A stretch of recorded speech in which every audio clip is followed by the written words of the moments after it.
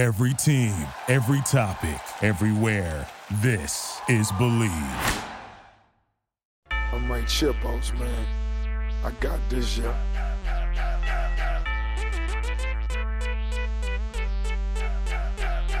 And now, this is the moment you've all been waiting for. It's time to listen to Reese and Dan on the Ankle Pick Pod. Welcome back, Ankle Pickers. We are here with a full cast and a little makeshift episode here. Danny, Kobe, how you guys doing? Either one can go off. What up? There he is. Dan's doing well. I'm cold. Winter storm warning in Austin. Yeah, boo-hoo. It's like 30 degrees there and they're crying. I'm sitting in Chicago and like actually 6. So we got a little makeshift episode, as I alluded to. It's set the spread later. We're going to do recap now, and then Kobe's going to mix in a little news and notes later as well. So let's start with, I guess, the recap. And it's recapping UFC 283. Jamahal Hill versus Glover Teixeira, Brandon Moreno versus Deverson Figueiredo. But we'll go down the card and kind of just start from where I guess we had a couple bets. So, and I'll also add some of the finishes. Kobe, do you have all the bonuses ready? Cool. So Daniel Marcos extends his undefeated streak, 14-0, KOs, Seaman Oliveira. Any surprise here for anyone? I mean, I know Dan and I were lukewarm on this one to begin with. We spoke, Reese, you and I on the phone right before this one started, and both kind of had a similar read where Simon just might not all be that cracked up. And so this one wasn't so surprising. But an electric way to start the card. Yeah. And this whole card was rather electric. I lost a quarter unit on Zara Fairn, and I'm actually a little upset about it too, because the read was fine. It was that she was going to use her range. She was going to be super rangy. Nunes wasn't going to shoot for a takedown. But and they looked like different weight classes, like complete, multiple. Yeah. But ultimately, when someone is so trash, like just so trash, they can't make up for it. So basically, Fairn, I believe, won the first round and then just it completely expended her gas tank, and it was just throwing the jab out very loosely the rest of the way. So I was disappointed in that one. Split decision. Dalby beats Warlley Alves. This one bothered me because it went to decision. I'm like actually shocked by this. This is the first fight in Alves' entire career where he actually managed his gas tank reserve. So and couldn't manage to pull out the third though. Nicholas Dalby, impressive performance, turning back the clock a little bit. It's just weird too, because both of them set records for significant strikes landed. Both of them were striking, high volume, landing, but the finish just never came. Terrence McKinney gets flying kneed by Ismael Bonfim. This was another L for me. I did not see Bonfim on film this dynamic of a striker. The line sussed me out a lot, the fact that it was even.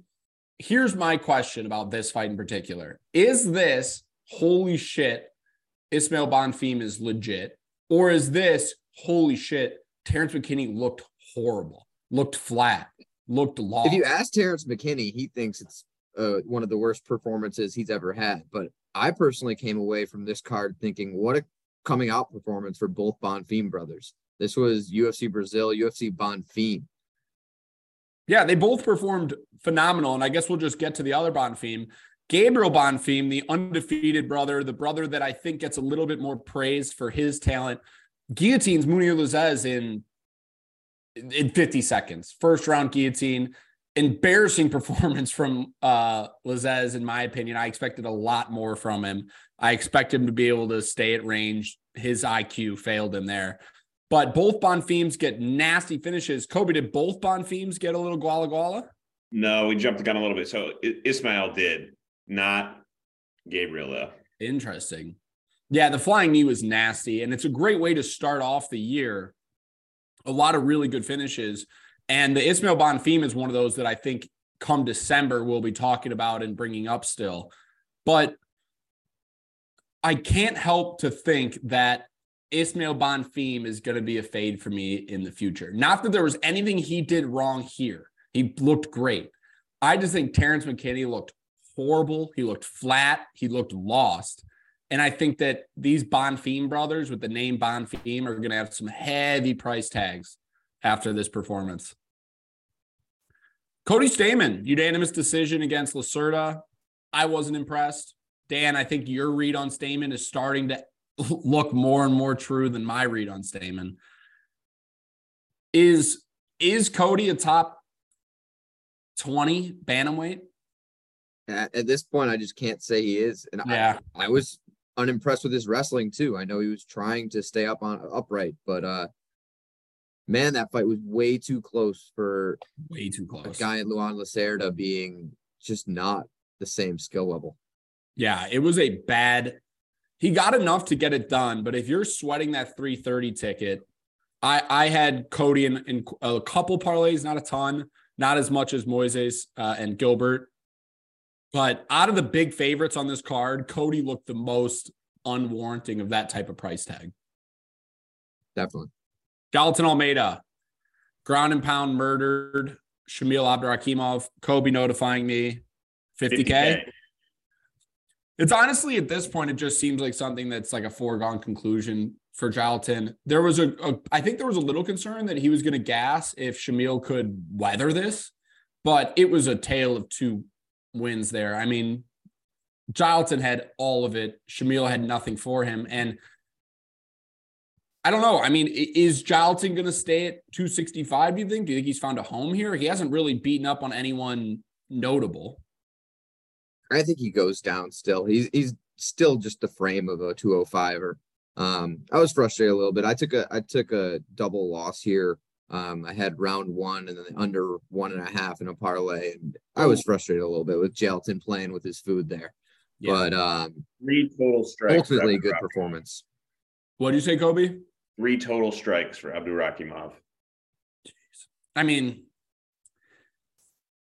there's a reason why. Crazy impressive. There's a reason why Shamil ducked 15 fights in a row. I mean, you could see that he didn't want this. You could see this was kind of forced. Jailton is a great combination of what you look for in a mixed martial artist. I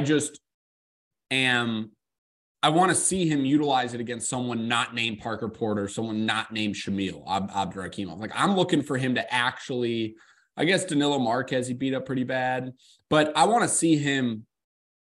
Let's give him someone. You know, I feel like we're slowing his performance as well as the UFC likes to do. Okay, we touched on Bonfim. Okay, so last couple prelims, and I'll just go through all of them, and we can talk about where we want to talk. So Thiago Moises, submission over Cosa. Bruno Ferreira with the counter left hook KO over RoboCop, and then Ior Pretoria KO's Shogun Rua on his retirement fight. Where do we want to start here? I think Moises, we don't need to touch much on. Dan, you had a great read. Nope. You said Moises is going to mow him. That's what happened. Moises is a bad levels. Yeah, levels to this game. And I'm glad that we didn't see the Yoel Alvarez Moises and that he's advanced from there. Bruno Ferreira, RoboCop. I want to talk about that. What do you make of this? I mean, Bruno Ferreira is a guy. RoboCop. What's up? It's just classic RoboCop to me. You're not concerned for. I want to say, are you looking at Bruno Ferreira as a legitimate contender at 185? I mean, he's undefeated and every single win came in the first round, or at least his last 6 or 7 have all come in the first round. He's gotten triangle chokes, rear naked chokes, and KOs in his last he's finished every fight in the first round except one. And that fight was still a finish. So are we dealing with the guy that makes his UFC debut and annihilates RoboCop? Like, are we talking about a guy here who can legitimately contend at 85? Or is this more of a kind of like what you said, a classic RoboCop stand and bang, don't look much more into it? Yeah, I definitely didn't look much more into it. took it as a puncher's chance when you get out into the center of that cage. And Rodriguez is a guy who will give you that chance every single time he fights. He has kind of like what you said, he has all the skills of being this high level gatekeeper, being this guy that's right on that fringe of the rankings and showing people the door that don't belong. And instead wants to bang with Petrosyan, instead wants to exit combinations with his chin up in the air. And that's just who he's going to be. He's the same reason that, I don't know, guys like Johnny Walker aren't necessarily title contenders anymore. It's just, you can't trust the game plan.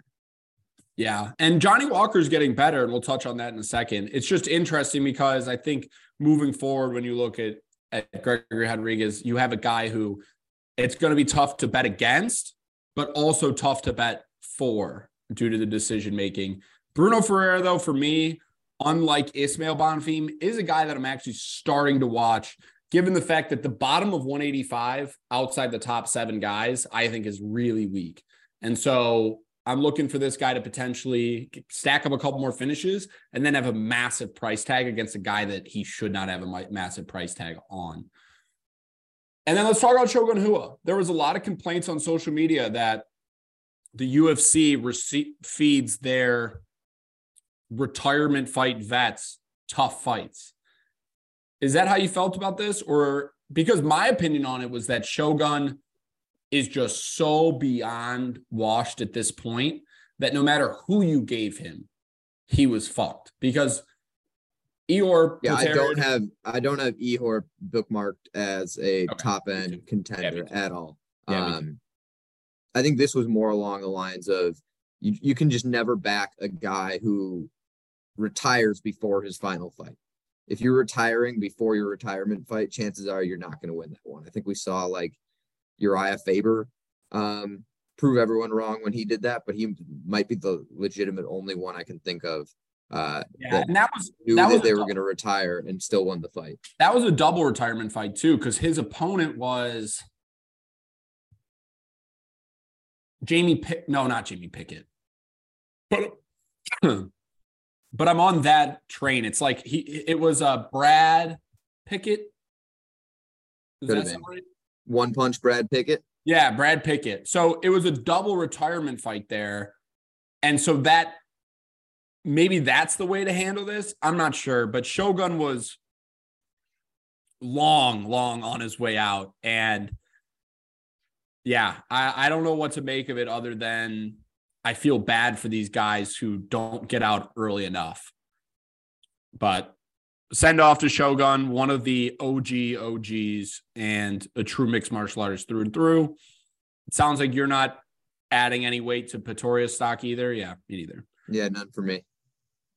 Johnny Walker, KO Hammerfist, Paul Craig, first round. That's got to be a bonus, no? No bonus. We're done with performance bonuses. Oh, okay. Yeah, I mean, this to me was what you've been on all this entire time, and that's just fade Paul Craig. Mm-hmm. And it didn't so much show me, as I just mentioned, Johnny Walker, can I trust him or not? I can trust him to bonk Paul Craig and have enough strength and athleticism to do that. But ultimately, I don't think it proved a lot for his. But that's something Nikita Krylov couldn't do. That's the truth. You're right. And that is credit for Johnny Walker. This was one of 2 straight bets I had. The next one was on the main event. We went undefeated. New Year, same Danny. Don't follow his props. Follow the straight bets. Yeah, Dan can pick straight bets at the best of them. It's the women's fights and the props that get him lost. But my question is, does the Johnny Walker, who everyone was citing as horrible fight IQ, does he still win this fight against Paul Craig? Like, do you give any props to SBG Ireland in this win, or is this just the definition of free picking? You know what I mean? That's what I think that this was just the definition of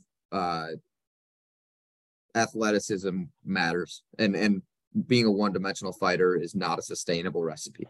It doesn't show me that SBG has fixed Paul Craig, or has fixed Johnny Walker, or that Johnny Walker was able to stay disciplined. It shows me Johnny Walker can hit like a truck, and that wasn't new. Okay, because that was my huge question mark surrounding this fight in particular is this showing that Johnny Walker's improving over at SBG Ireland? And this fight's also weirdly interesting because the last guy to beat Jamal Hill, the now champion, which we'll get to, is Paul Craig, the only UFC loss. So it's weird. And with Paul Craig on a skid, we'll probably never see that rematch. So just weird.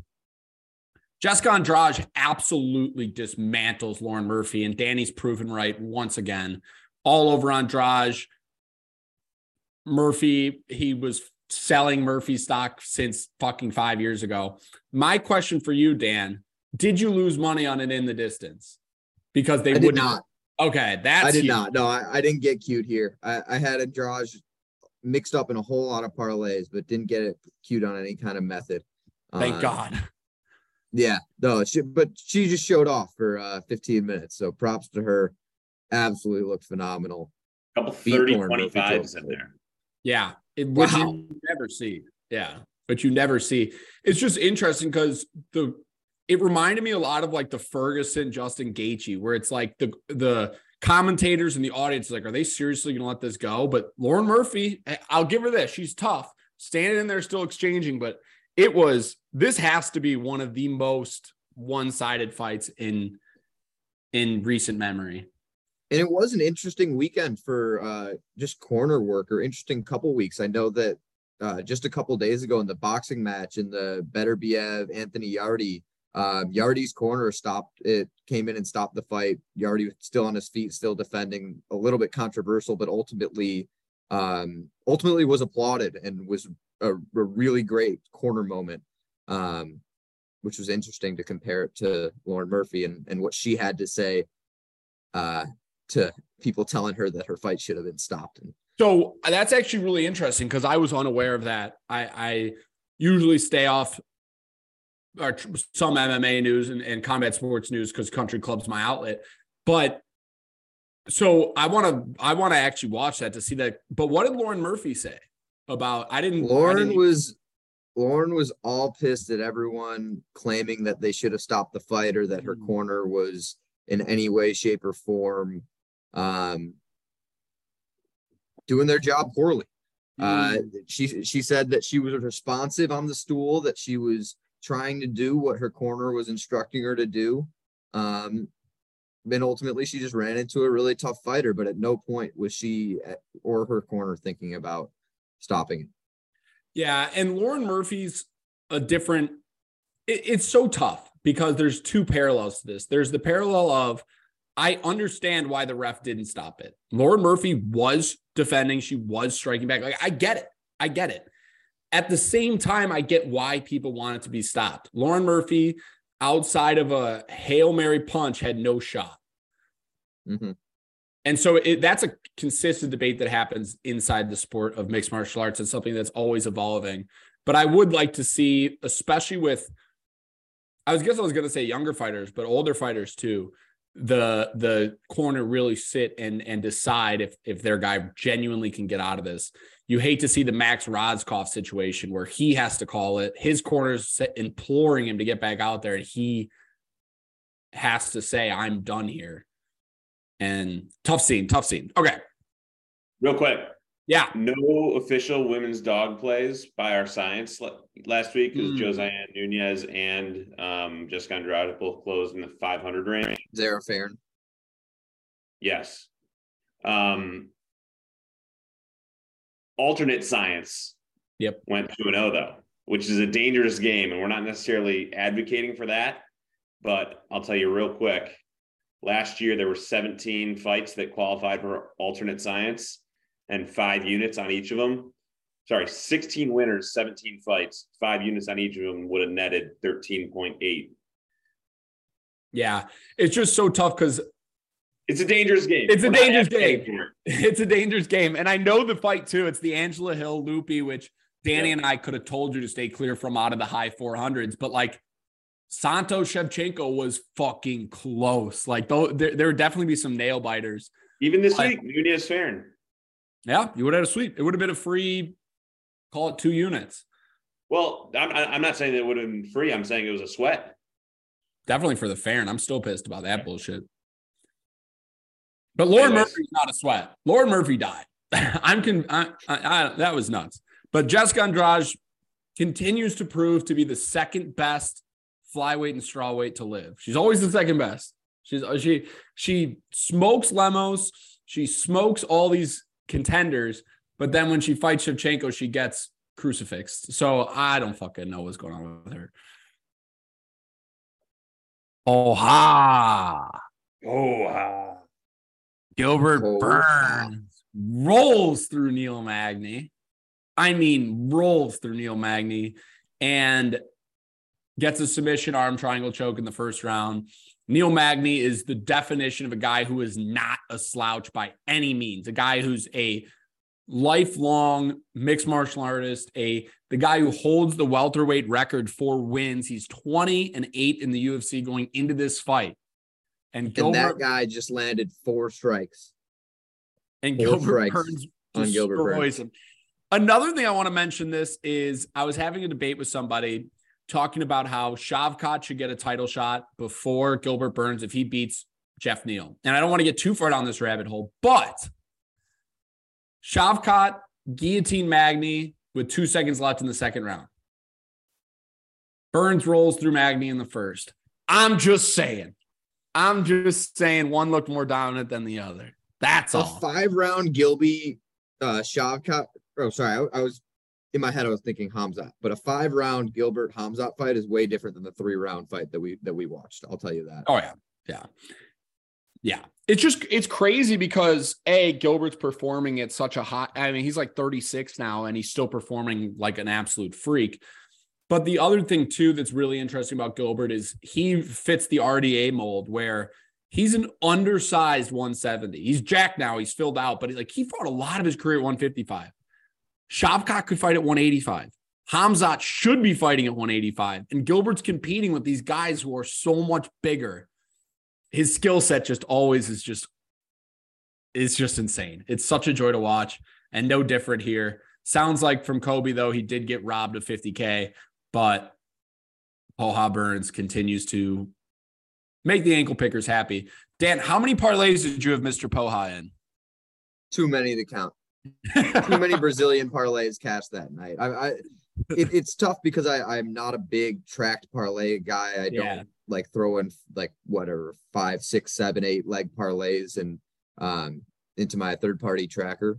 But this was a fun night last Saturday in Brazil. Yeah, it was. Also, Gilbert, I have decided and I know this is already known, but he is the single best Poha in the game. He really is. It is so, it just gets you fired up. And you heard a great one this weekend. Moreno defeats Deverson Figueiredo via eye stoppage in between rounds, the third and the fourth. It was pretty one-sided. I had Moreno up 3-0, so it wasn't as controversial as people are making it out. But is it satisfying enough for you to close the door on this chapter? The reason I'm satisfied is because it seems like Figgy's satisfied. Figgy's done. He jumping the news and notes. We've got him moving up to bantamweight. And this didn't look. I know that we've had 1 or 2 of the previous couple that didn't look super close, but this for me, out of all of them, was the most one-sided fight, and it did feel like things weren't going to change. I know that it's the most dangerous sport in the world, and we just watched Izzy and Kamaru lose their belts in the 5th round when you thought nothing was going to change. But with flyweights, it's a little different, and it really felt like Davison was just a complete step or half step behind Brandon in every part of the fight, whether they were grappling, whether it was striking, whether it was footwork, whether it was scrambling. There were a couple of really cool scrambles in that first round. But I actually marked up. Yeah, I enjoyed those a lot. I take notes when I watch, and I I tweeted actually the other day that I needed fights to go back and watch on the treadmill. Both of you guys contributed. A couple other people sent some great suggestions, but I love marking down fights to go back and appreciate. And this was one where there were some really good scrambles that you could only see in flyweight. Only these guys are quick enough and fast enough to have those types of scrambles. I know you're a man of quick scrambles, but it's impressive. So so you can conclude this chapter, because the big question was, with the doctor stoppage, it still didn't feel over for some people.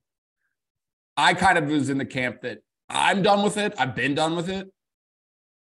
But I'm glad that you're comfortable concluding it. Kobe, you feel concluded? You're good? Wash the hands. Wash my hands. I'm out. Yeah.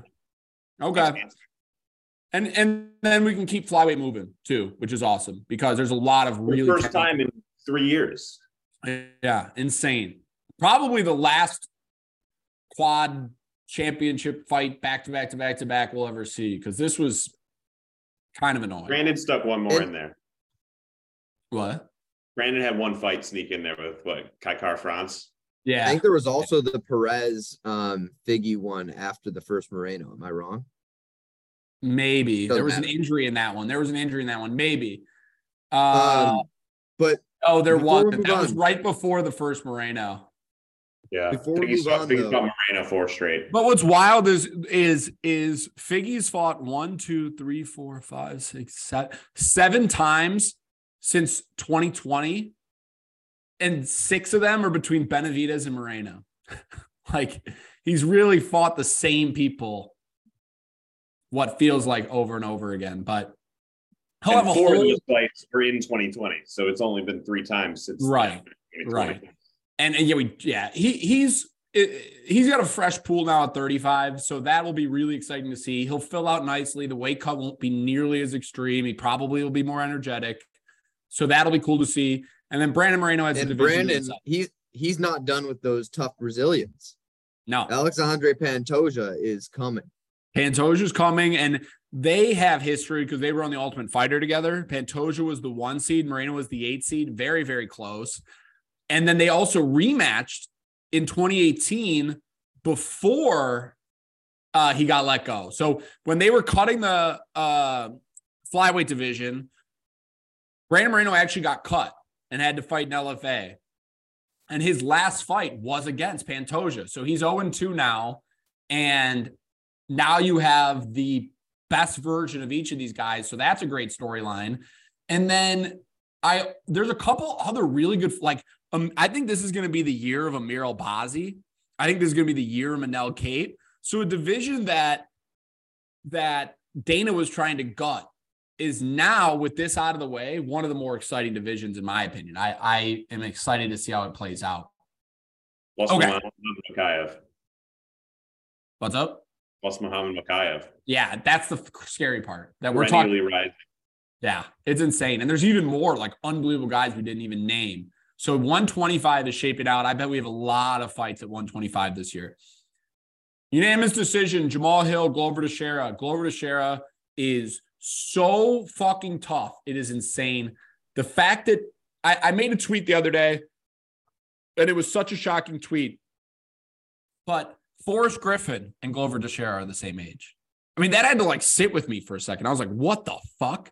What Glover's doing at 43, his durability, his heart, his ability, it's truly something that we probably will never see again. I don't know how you could. It's insane. I also want to give a tip of my cap to you, Dan. You were all over Jamal Hill. I thought that if Jamal Hill couldn't finish him early, he was screwed, and that was proven to be false. He looked good in the takedown defense.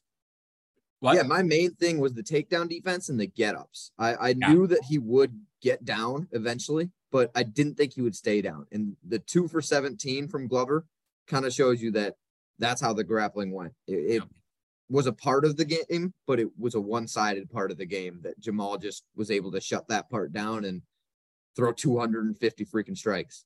Yeah. And I really wanted to compliment you on that, because that was a read that it was way over my head. I thought that The first round, Jamal Hill could land those bombs. He obviously is an extremely hard fight, tough fighter, throws hard. But I thought that Glover was going to be able to get him to the ground and also dominate on the ground. And that just was not the case. But again, Glover getting that takedown in the 5th round. I mean, that's something that if you can't rally behind that and get amped up, it's Glover's climbed the ranks in the recent years as a guy that I always respected to now a guy that is one of my favorite fighters to ever do it. So he got a great send-off. Shogun got a great send-off. Brazil showed out outside of the title fights.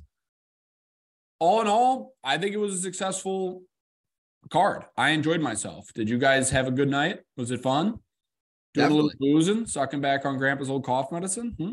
I was actually watching in a bar in San Diego, so big Tijuana influence. When Brandon Moreno was on, it was a blast. Yeah, that I love when you get, because in this sport more than any other sport, people rally hard, and it's fun when a guy with in the crowd goes to war. But we had, what was it, 15 fights, 10 finishes. We take those. A lot of first rounders too. Only one to mention, fight of the night, Jamal Hill, Glover Teixeira each took home $50K. Nice little send off. Very deserved too. Very deservedly so. Very, very deservedly so. So that closes the book on UFC 283. We got a little bit of news and notes, and then set the spread as well. So I will turn it over to yours truly, Country Club Kobe, to take over. One piece of news before some fight announcements. Demiris Magulov, apparently he's got one fight left on his contract with the UFC and posted that he's going to fight it out. So we were talking about it, not even a month ago, that he was retired. And I didn't really see any reasoning other than he has a fight left on his deal and doesn't want to not fight the fight on his deal. So that's kind of your classic 1 foot in, 1 foot out that we kind of are hesitant about. Correct me if I'm wrong, but wasn't the retirement announcement due to health complications? That's what he said. Yeah. Health, which makes you think it's maybe mental health. I mean, you don't want to speculate too much, but that's kind of how it adds up to me. Well, it almost can't be physical if he's going to continue to fight for one more. Maybe it's like a Zabit situation where he just doesn't want to do it anymore. It also could be, maybe I'm reading into this a lot, or a lot more than I should. But it could be kind of this flowing trend that we're seeing that Francis kind of kicked off of the UFC not being the end all be all. And I'm not sure if Kobe, you had this in your news and notes, but a guy that I used to have a lot of investment in, Askar Askarov, is back in the fight game, signing with ACA, fighting close to home. I could see Demiris Magulov doing a similar kind of thing. What happened to Askar though? Did he get released, or was he just done with the UFC? What was that situation? I think he left when his contract was over, and he was frustrated by what was that result? The Kai? Yeah, I think it was the Kai decision or something. But he was frustrated. His contract was up. He left and retired, ultimately to join a new promotion. Well, are we seeing a change currently? Because you got the UFC investing time and energy and resources into Power Slap.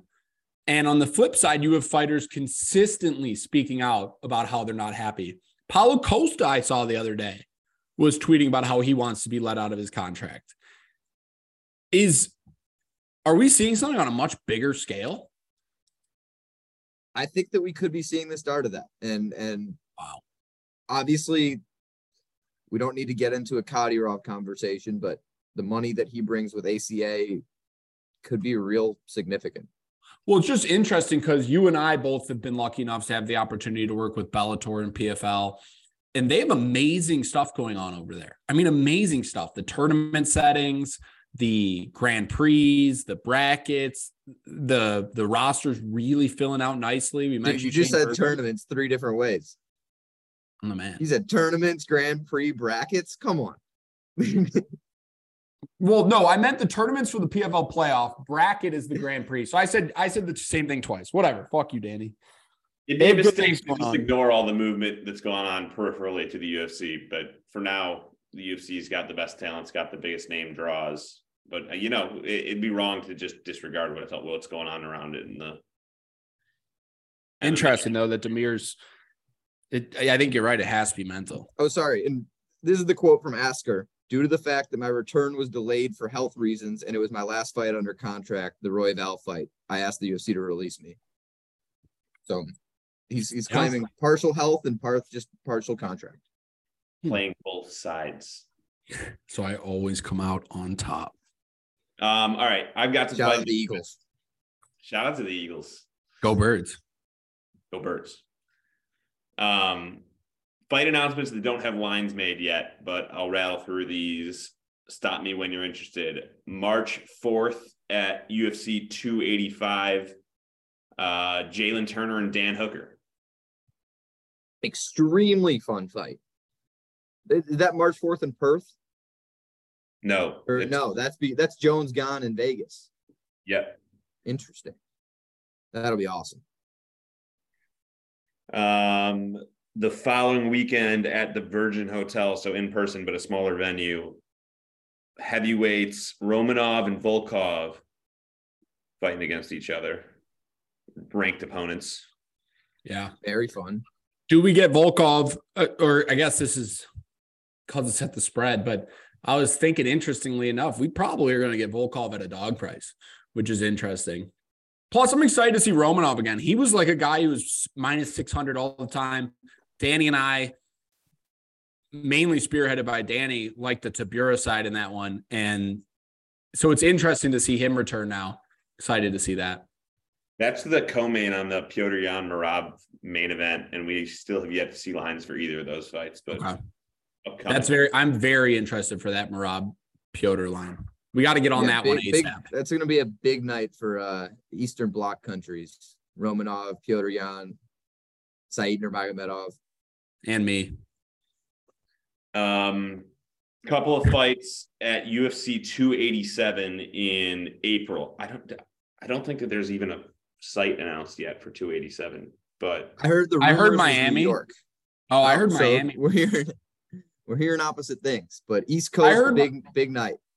I heard Miami's in the running for one of these cards. I don't know if it's precisely that one, but I know Miami's name's been tossed around a lot. Also, Danny, this entire time, all I can think about is trying to figure out another name for tournaments. Can't even think of the word words. Raul Rosas Jr. and Christian Rodriguez will be on the, I guess, probably the main card of that UFC 287. Raul Rosas, big test. Yeah, I was going to say. Is it though? Like white glove treatment that a lot of other prospects get in the UFC. I mean, I was kind of gave Tony Gravely a tough fight. Yeah, but I still think this is still a slowish build. Or was that JSP? It was JSP, but I still think this is a slow build.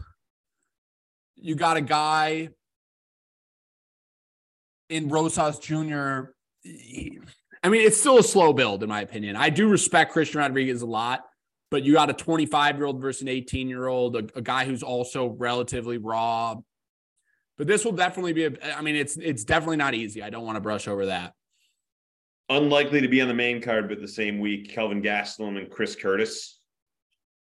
Gastelum getting rebooked from the first fight card of the year. I don't even know what to think about this anymore. My other question too is Gastelum won the Ultimate Fighter. He's fought for the title, but do you think he's close to being on the, what if he gets smoked by Chris Curtis here? Is he going to get cut? He's 1-6 in his last 7. I don't think he fights more than 3-4 times, even with a win or 2. Really? Yeah. Maybe that's a hot take. He's very young still. That's the only reason why, because he won the Ultimate Fighter at 23 or something crazy. So he's definitely I almost want to say he's only 30. But that is an interesting take. I actually respect that take too. I mean, he's fought once since Well, he's had 3. He hasn't fought since 2021. He's had 3 canceled bouts though. Imavov, Duplessis, and then Imavov again. But he's one passes you by. He's 1-5 in his last 6. But he is only 31. He is only 31. So that's what I was trying to get at. But Kevin Holland, Santiago Ponzinibbio is also on the 287 card. Looks like fighting right under Gilby Burns and Jorge Masvidal. Did any of you guys sit in the queue for that? The announcement? Oh, no, I didn't. Biggest waste of my time ever. I watched the video after.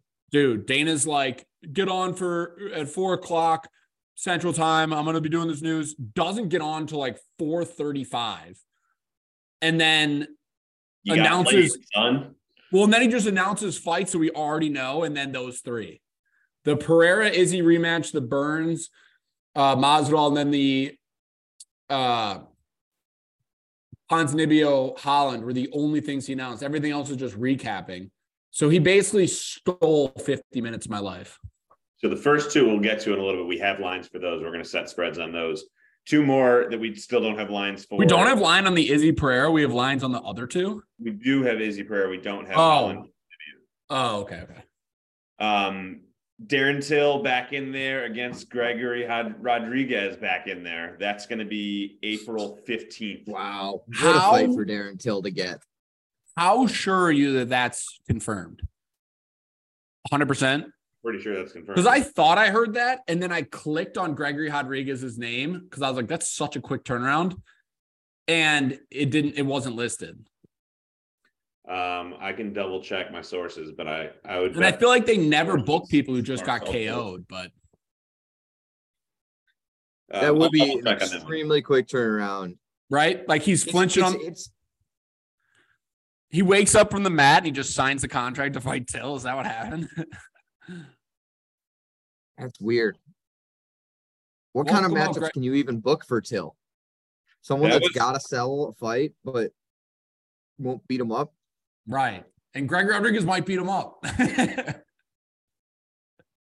You got to do a guy that is only willing to stand and will only do it for like 5 to 8 minutes.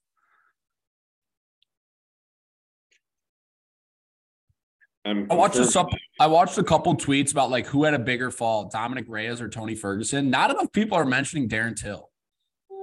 Not at all. That one was quoted from Okamoto, but I didn't see him tweet anything specifically calling it. So okay, well, maybe that one's in the ether. Okay. Last one: Ricky Simone and Song Yadong, April 22nd. Very fun fight. Yeah, that's an elite. Tough test for Song. Yeah, I was going to say the stylistically. Same. Yeah, it's a tough test for both, but that's a very. I think Song will be favored, and it'll be his toughest test that he's ever had. Yeah.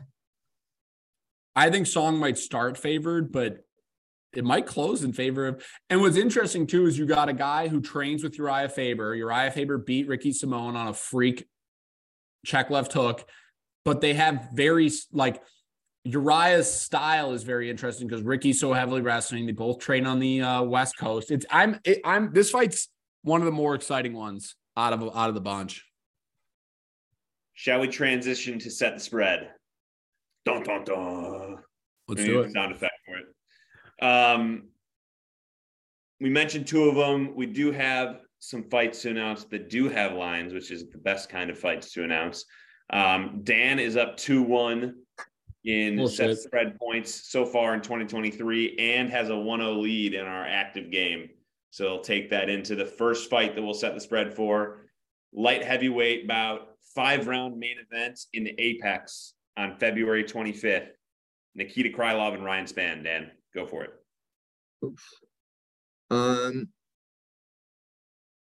Wow, both of these guys are guys I've really struggled to read in the past. Stop you real quick. This line's been posted for a month. We're behind on this one, but I wanted to get the main event out there. Ryan Superman Spann, out at Fortis MMA, Texas guy, is coming off probably the biggest highlight of his career, maybe. I'm trying to look through his record here, but yeah, huge power jab knockout. I mean, Instagram reel kind of knockout. over Dominic Reyes. On that 281 Adesanya Pereira card, it's a lot of eyes. I got to expect he's going to come into this one as a favorite versus Volkan, also coming off a victory on a pay-per-view, but the decision Krylov coming off the win over Volkan, also on a pay-per-view. Ultimately, he might be the more skilled fighter, but I don't think that that's going to factor into the line too much. I think people are looking a lot at the athleticism that Spann brings to the table. I think they're looking a lot at his KO power. I think they're looking a lot at, Krylov has a propensity to be finished, but it's usually submissions, as we mentioned with the Paul Craig incident. So I don't know if Ryan Spann's going to submit him. I definitely have a 1 in front of it. I'm not super confident here, but I have Ryan Spann as a favorite. Give me 140 flat, minus 140. Yeah, I got Krylov as a favorite. I have 140 flat, 135, but I'll just call it 140. So if it's a dead split, that's cool. I got 140 Krylov. I think that you're right in the aspect that this is a high point for Spann, a relatively low point for Krylov. Spann has all these questions about, holy shit, he's a freak athlete. He's taking training seriously. What are we in store for? But at the end of the day, I watched Ryan Spann get a barely edge a split decision over Sam Alvey. I watched Ryan Spann get just absolutely dismantled by Anthony Smith. I've never been a big buyer on Ryan Spann. And I think that when you look at Krylov's resume, you have a guy who's fought, even though he's fallen to, but has fought Jan Blachowicz, has fought Glover Teixeira, has fought Magomed Ankalaev. I mean, we're talking about guys who, a split decision to Glover, no less. It shows you the caliber of person that Krylov can fight. Finished Gustafsson recently, beat Ozdemir. I mean, all those guys I just named, in my opinion, hold more weight than Ryan Spann. I look Krylov minus 140. I think that if this was before what Danny highlighted, the Ryan Spann freak highlight reel knockout that everyone watched, I think you got Krylov up in the 180s, maybe even creeping towards the 200s. I just think that this definitely is a high point for Ryan Spann. Line makers will account for that, but with this line being open for a month, I would be shocked if sharps push that span even farther, in my opinion. I could be wrong, but from someone who follows the sport, obviously as close as we do, I think I'd lean the Krylov side to begin with. I imagine other sharps will agree. 155 Krylov. Yep. It has been 160 at open.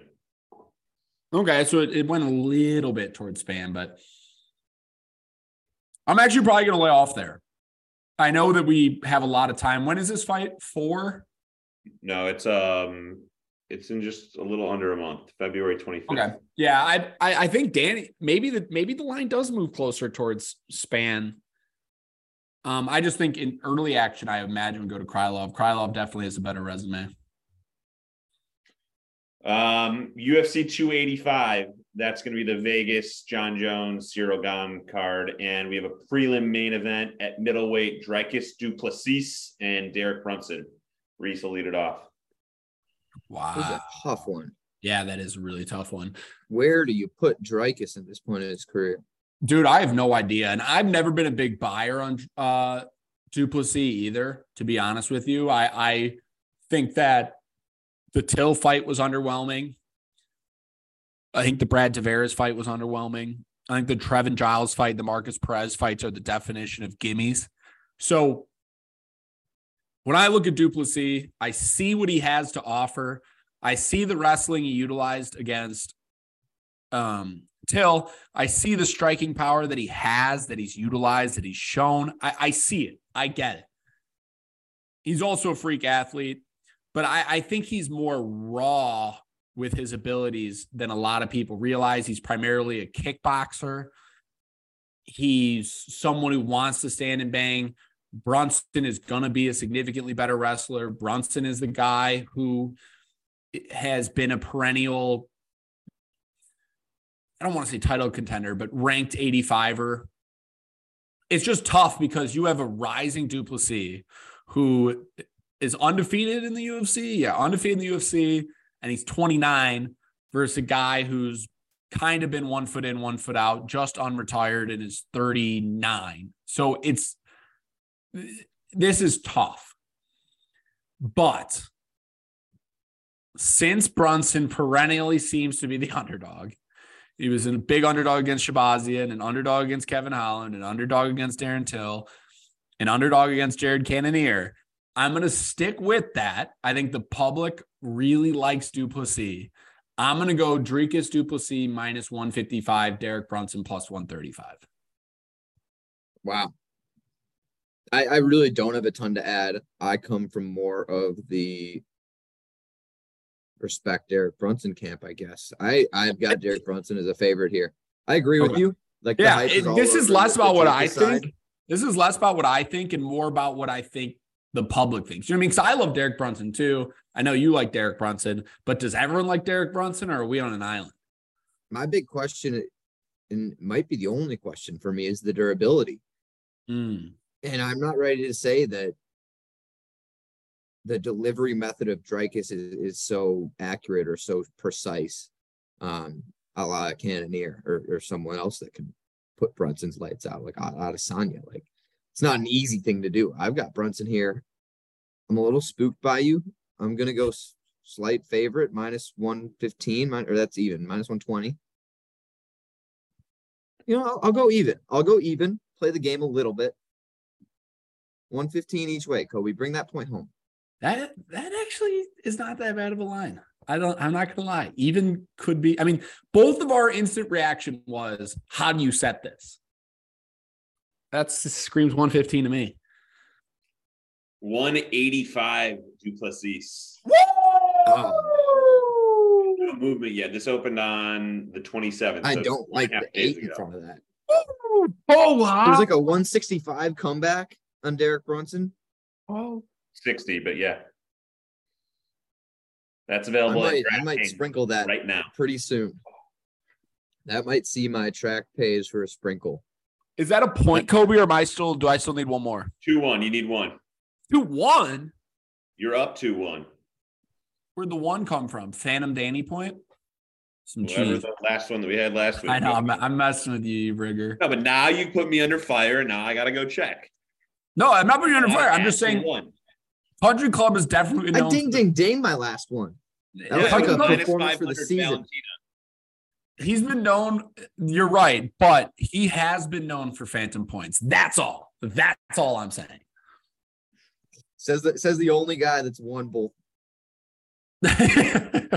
seasons. Yeah. UFC 287, co-main welterweight bout between Gilbert Durinho Burns and Jorge Masvidal. Dan will lead this off, trailing 2-1 here. George of the Jungle. Wow, Journeyman George. How big am I going to go?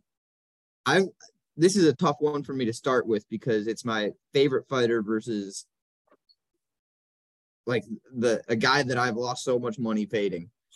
Recently come around because of the Kamaru fights in Colby, but that stretch in the middle of the Till, Asker, and Nate Diaz was not kind to Danny. I am obviously going to have Gilbert as a favorite. He's coming on a win streak. I just mentioned you got George coming off 3 straight losses, albeit to 3 really tough competitors, but Gilbert is right in that conversation and he belongs there. I'm looking at that Colby line right now. I'm seeing the comeback was plus 250 on George. Let's see what Colby was. I'm stealing this line, by the way, whatever it is. Colby minus 320 or Gilbert minus 320. A darn good line. Yeah, okay, this is an ultimate buy low on George Masvidal. Lost 3 in a row, none of them particularly close. And then you have the ultimate buy high on Gilbert Burns because he just dismantled Neil Magny. He was in one of the best fights, close war with Hamzat, who was deemed untouchable. Getting a lot of love, Gilbert is these days. George, not so much. They're both up there in age, 38, 36. Colby line is a very good barometer. Dan, you said what? 330 it was? 320 was the Colby line. 320. Kamaru was minus 350 and minus 260. So people are getting on to George. I kind of want to steal the Colby line too. So the question is the modern day Gilbert Burns line, George Masvidal, higher or lower than the Colby line? I feel like this will say a lot about MMA fans as a whole, like, and what their opinions are on their buy and sell of Colby versus Gilbert. This is very, very hard, actually. So you locked in 320? Yes, sir. Oh, my first reaction is to be at like 320. I mean, the Colby line is exactly where I want to set it. There's no way you don't have this ding ding.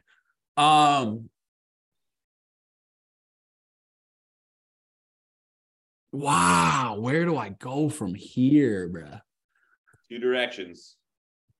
Can we just call this one a wash and do a different one? I want 320. Sounds like I got the point. I'll do 321. No, I'll do 330. 330. Wait, you're at 320? Yeah, I'm at 320. Yeah, 321 is effectively the same. The only problem though is at 330, Kamaru was 350. Kamaru beat George. Fuck it. 310. We're going to lock that one in? I think I have to. It can't be higher than Colby and Kamaru. So I'll go 310. Right. But it is 320. I already know it's 320. Danny's on 320. Reese on 310. It doesn't start with a 3. Oh, I win. Let's go. It doesn't start with a 2. Oh no, we need to start with a 4. 5 no way Gilbert Burns. That's a bad line. You get Jorge 400 coming back the other way. Let me guess. Jorge by knockout is like plus 401. Wait. You're telling me, I just want to make sure this is clear. By the way, opened at 600 Burns. What the hell? Dude, Kamaru's highest close was 350. Colby's was 320, and they have Gilbert at 600, 500. It says more about the state of gambling on UFC than it does like any referendum on any individual. Like, what do you mean? I just think they're juicing up favorites right now. Like, is the spread difference? No, I just think that they're weighting favorites. They don't want people throwing them in parlays. I mean, we saw UFC 283. Do we have 3 fights with a 1 in front of them? Yeah, we got one coming up this week. Tatsuro Taira. But 500? It was 6. It's been bet down. I mean, oh my gosh. We've got a panel of 3 of the biggest Gilbert Burns fans in the world here, and no one thinks that this line is appropriate. I mean, maybe like what Kobe's saying is that we're just not looking at the true odds, but I don't know. That's crazy. Yet, Dan, I'm not going to lie to you. I'm not rushing to bet Gilbert Jorge either. I might.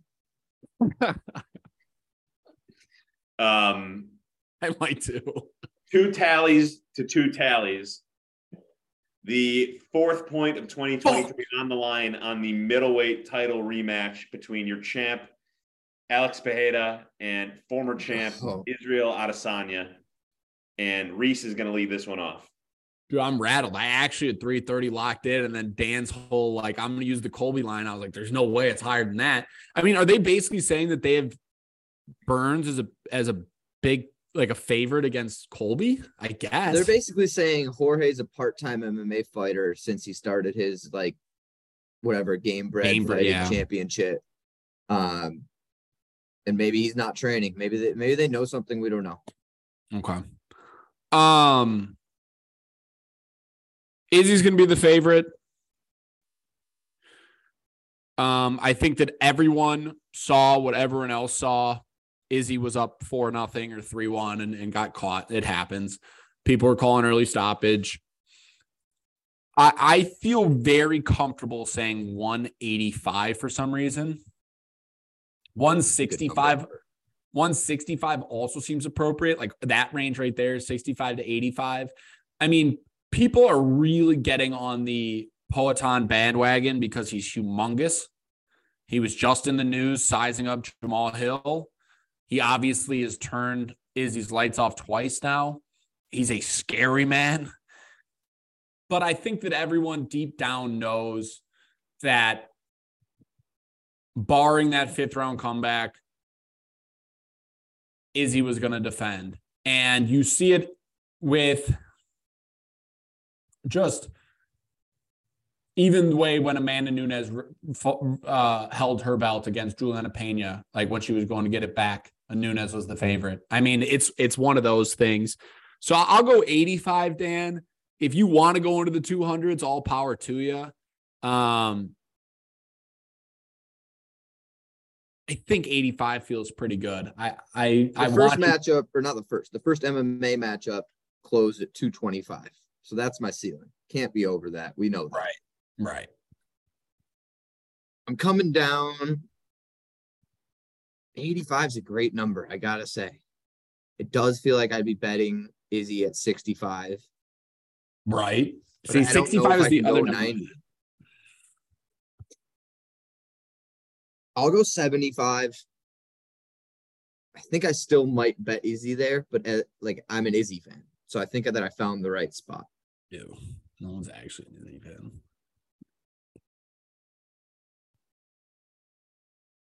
$155 Israel. Fucking cocksuck motherfucker. I literally choke it away every fucking motherfucking time. Dan's point, 3-1 lead in 2023. You might need to edit some of those because I scream those and people are going to be like, hurt their eardrums while they're listening. Oh my God. So I have 2 questions for you, sir. Yep. First question is, when did it open? 3 days ago at 55. No movement yet. Where is it available is my second question. DraftKings. Okay. Let's see. You want to go line shopping with me real quick? I just think I'm probably going to be. I don't want to see any lines just in case, but I think I'm going to. There are no lines posted that we currently are waiting to set the spread for. Am I delusional for liking Izzy there? And that's from a guy who hates Izzy. I don't know what Unibet is, but you can get Izzy down to minus 141 there. Whoa. That's a low one. I wonder if that tells you that it's going to be trending in that direction. Izzy's winning this fight. Right. Free money. Right. So at Bet Online, it looks like it opened at minus 145 and it's up to 55. DraftKings opened at minus 155. Interesting. Okay. I think I don't want to give anyone a certain advice, but I do think 55 is a line that I think you could get behind. That line doesn't bother me. 55 for a guy who was up, what, 3-1 was it? Or was it 4-0? 3-1? I had a 3-1. Yeah. But competitive rounds the whole way, definitely. Yeah, I mean, Poatan's a freak. All power in the world. I mean, that's what's keeping him honest. Yeah. Desculpa, Poatan, Israel Adesanya vai ganhar. Is that Portuguesa? I'm going to start taking Portuguese. See? I'm going to start taking Portuguese on Babbel, and then I'll see if Gilbert Burns will do an interview with us. Sim, irmão. Yes, brother. All right, Dan, GG's. Close this up, Dan. We'll be back, I guess, before we close up. We'll be back not so long from now, sometime later this week. with Wednesday or Thursday, or the real late Saturday night card in the Apex. Derek Lewis and who's he fighting? Spivak? Yeah, we'll figure out scheduling this right when we get off air, and then yeah. Dan, close up. Oh,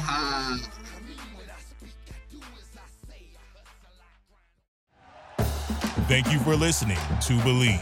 You can show support to your host by subscribing to the show and giving us a 5-star rating on your preferred platform. Check us out at Believe.com and search for BLEAV on YouTube.